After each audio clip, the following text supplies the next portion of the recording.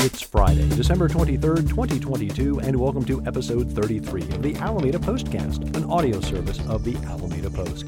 I'm your host, Scott Peeler. We've made it past solstice, and here's to the days getting longer. In this edition of the Postcast, Alameda's winter warming shelter reopens, the New Look City Council is sworn in, Alameda PD seeks your help in a missing persons case, earthquake warnings bring confusion, COVID tests available at the Lum School over the holidays, Alameda Point has scads of seals, and speaking of the Point, what would you think of a soccer stadium? These stories and more on this episode of the Alameda Postcast. Our top story, starting today, Friday, December 23rd, and operating every Monday, Wednesday, and Friday, the City of Alameda's winter warming shelter will provide a warm place to sleep along with dinner, breakfast, toiletries, clothing, and limited overnight storage during the colder winter months ahead. Guests may also bring one approved, well-behaved pet. On Wednesdays and Fridays, shower facilities will also be provided. The warming shelter will be open through April 30th and is hosted by Christ Episcopal Church at 1700 Santa Clara Avenue. Please note the entrance to the shelter is through the Grand Street parking lot. The Housing Consortium of East Bay is operating the warming shelter. In addition to hosting, Christ Episcopal Church provides volunteers as well as a significant monetary contribution to help operate the shelter. If you are interested in supporting the warming shelter, you can purchase an item on the warming shelter wish list, the top priority at the moment, sleeping bags, or sign up online to volunteer your time and support with meals. For more information, call the Alameda Homeless Hotline at 510-522-HOME. That's 510-522-4663, Monday through Friday, 9 to 5. For more details and links on how you can help, see the December 23rd news brief at alamedapost.com/news.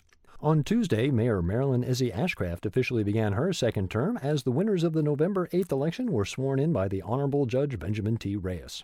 Tony Dasog, by virtue of being the top vote-getter in the council election, was sworn in as vice mayor. Vice Mayor Dasog stated that one of his priorities was to expand the city council from 5 members to 7.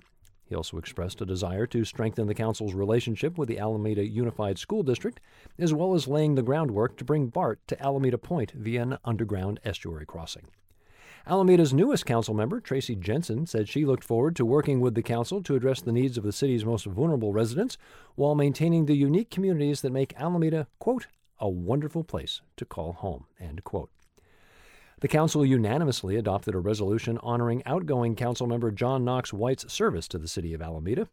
The resolution described councilmember Knox White as a, quote, strategic problem solver who earned the respect of many elected officials, business leaders, and community members, end quote. In other business, the council passed an ordinance authorizing the city's acceptance of the property at 2350 5th Street, commonly known as the Bottle Parcel, from the successor agency to the Community Improvement Commission at a cost of $430,000.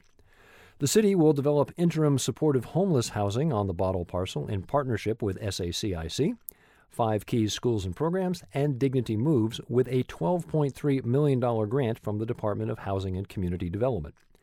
The ordinance passed with a 4-1 vote, with Councilmember Trish Herrera Spencer dissenting.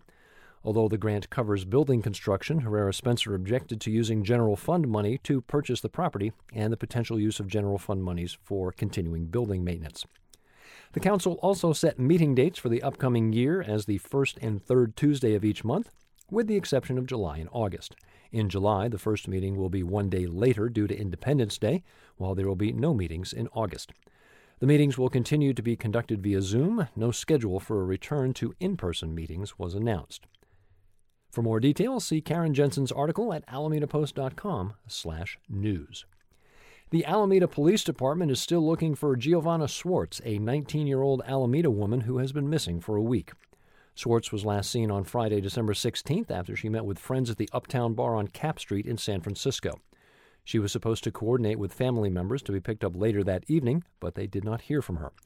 The family notified APD on Sunday the 18th around 10 p.m. after being unable to connect with Swartz throughout the weekend.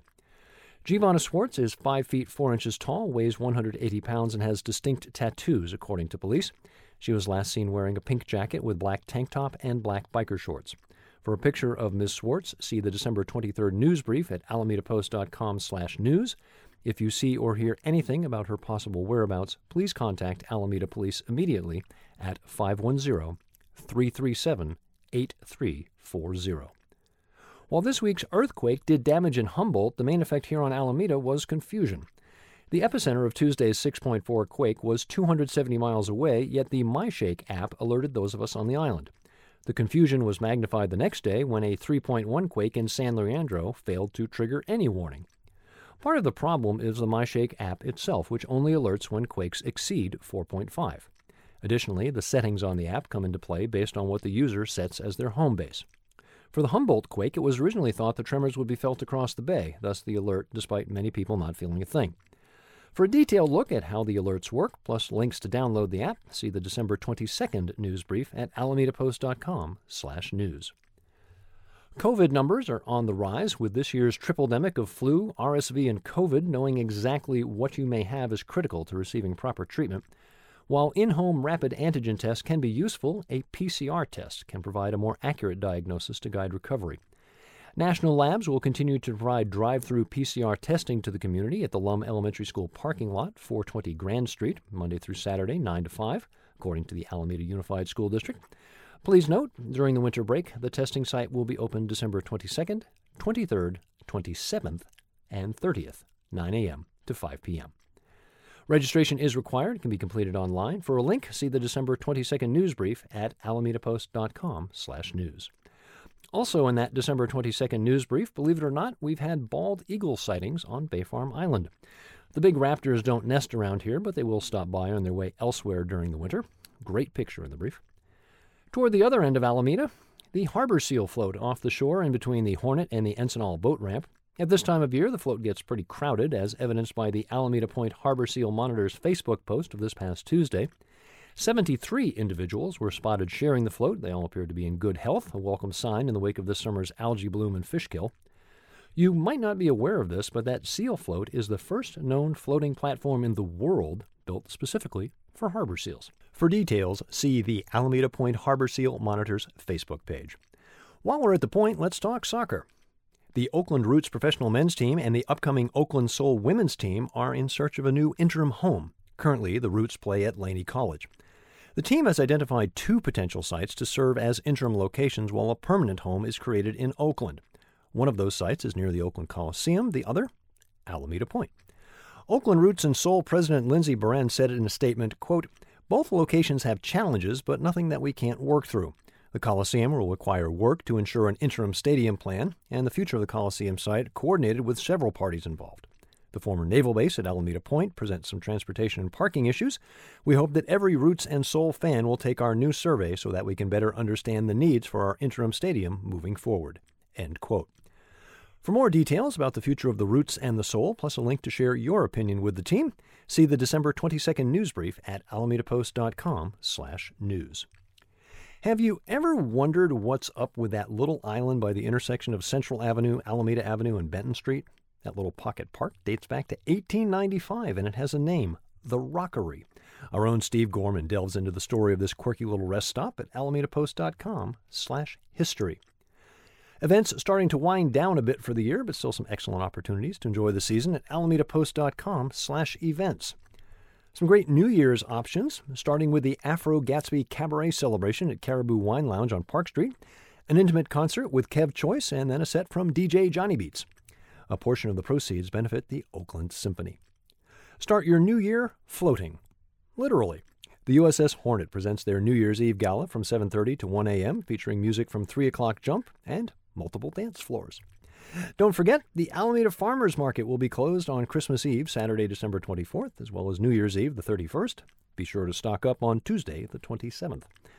After 2 cancellations due to weather, the Alameda Point Antiques Fair will return on New Year's Day. Details for these events at alamedapost.com/events. That's it for this episode. Don't forget, the Post is now an official 501c3 charity, which means your donation is tax deductible. From now until the end of the year, your donation can go even further. Thanks to Newsmatch, your donation will be doubled. We've got goodies like stickers, t-shirts, golf shirts, and tickets to our history tours as a way of saying thank you. You can see all the benefits at alamedapost.com/memberships. Remember, you can also find us on Facebook, Instagram, and YouTube.